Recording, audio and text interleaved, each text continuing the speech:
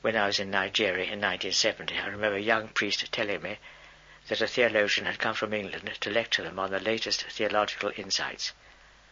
After his lecture, a priest got up and said, "Well, thank you, Father, for what you've been telling us, but you say that these are new insights.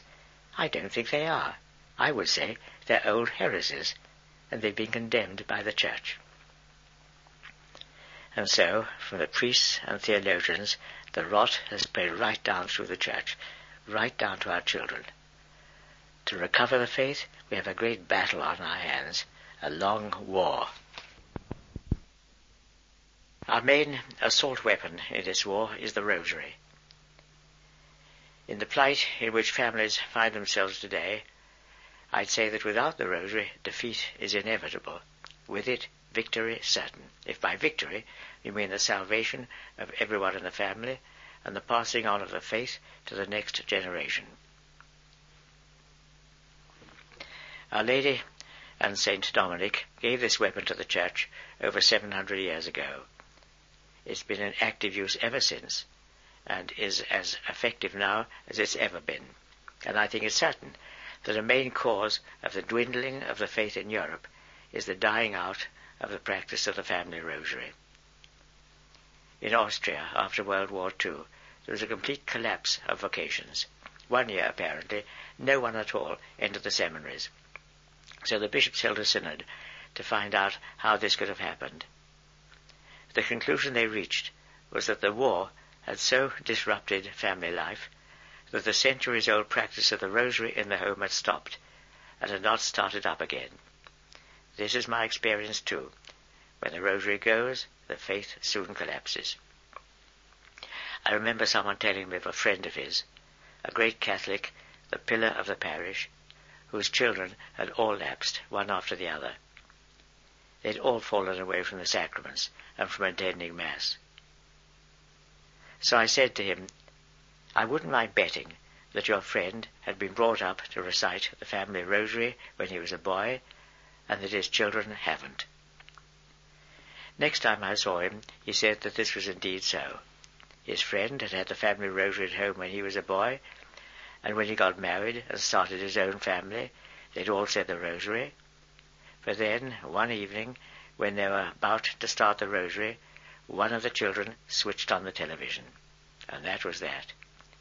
The custom of the family rosary was dropped, and in due course the children gave up the practice of the faith.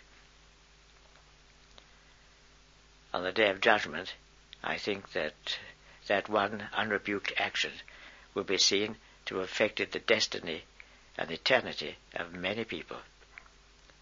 God sent his mother to Fatima to tell us we had to say the rosary every day.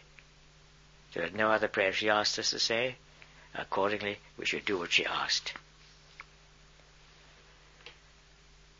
A layman I met once, who didn't say his rosary, told me he read the breviary every day. That's fine, it's what priests have to do. It's the prayer of the Church. So in a way, it's better than the rosary. But it's not what Our Lady asked for. She asked for the rosary. If a mother sends her child to the shop for a bottle of milk, and he comes back with cream, is she pleased? In a way, cream is better than milk, but it's not what she asked for. And you know, my own dear mother, when she was 90, she got quite sort of senile, and she thought she was a little child, and she wanted to have her teddy bear in bed with her. She said, "Where's my teddy bear?" So we got her a teddy bear. If your mother wants something, if you love your mother, you give it her, if it's not going to kill you. And to quibble about giving Our Lady something that just takes 10, 15 minutes a day, really, I just think it's a bit mean. In that happiest of all homes in Nazareth, do you think that Our Lady ever had to ask for anything twice? If we want to be like our Lord, we must do what his mother asks. If we don't, can we expect things to go right? We cannot with impunity disobey the Mother of God. She knows better than we do the dangers of this spiritual warfare. She sees more clearly than we do the dangers that beset us. She warns us, you must pray your rosary every day. If the garage mechanic warns you that your car needs repairing, or else it'll break down, surely you'd heed that warning. If the petrol gauge warns you that you need more petrol, do you do nothing about it? So if our Blessed Lady comes to Fatima and tells us not just once but 6 times that we must say the Rosary every day, do we disregard that warning? If we do, we have only ourselves to blame when we find that our children have lapsed from the faith.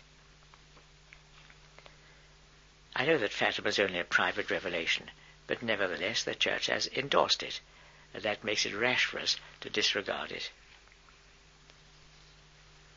If the Church tells us that Our Lady really did come to Fatima and say these things, then we must hearken to her words. Catholics who don't take Fatima seriously are very much on a par with the Jews who laughed at Jeremiah. If God sends us his prophets and we don't take them seriously, well, we have the whole of the Old Testament to tell us what happens as a result. But at Fatima, God sent us not his prophets, but his own Immaculate Mother. So, I really think that the abandonment of the family rosary is a main reason why so many Catholics have lost the faith. It seems to me that the Church of the future is going to consist solely of those families who have obeyed Our Lady and been faithful to the daily rosary in the home. But already, just looking around, we can see there'll be vast numbers of people whose forebears used to be Catholics. In my work of visiting homes, I've seen the power of the rosary time and again. It can transform homes. I remember a woman telling me she couldn't thank me enough for having nagged her into starting it. It had united her family as never before. And I remember another home where I called. It was a funny atmosphere there, a sort of tension. The children were silent, the wife seemed very withdrawn, but the husband was willing to start the family rosary. When I called back a couple of months later, the atmosphere was quite different.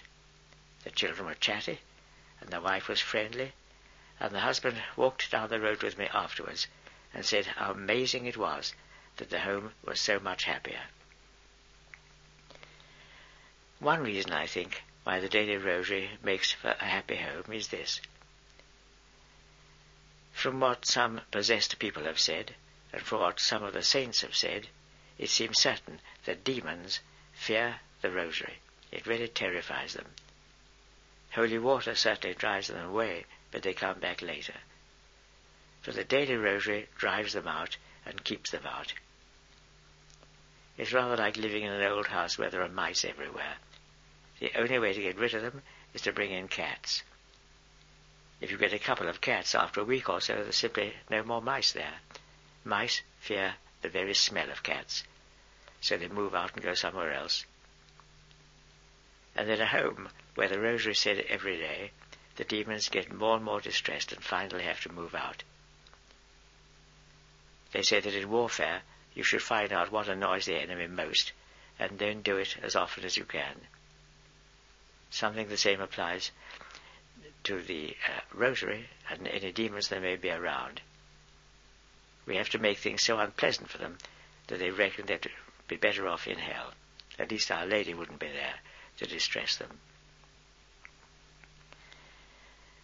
This power to expel all demons must be one reason, I think, why, as they say, the family that prays together stays together. In that home, utterly free of evil spirits, there's an atmosphere that one does not find outside. In our demon-infested world, such a home is an oasis of God's grace, and people who come there feel in it a charm and peace which they don't find elsewhere. It's this delightful environment that draws the children back. We human beings are not meant to live in the company of demons. We are made to live with God and with the holy angels and saints in heaven.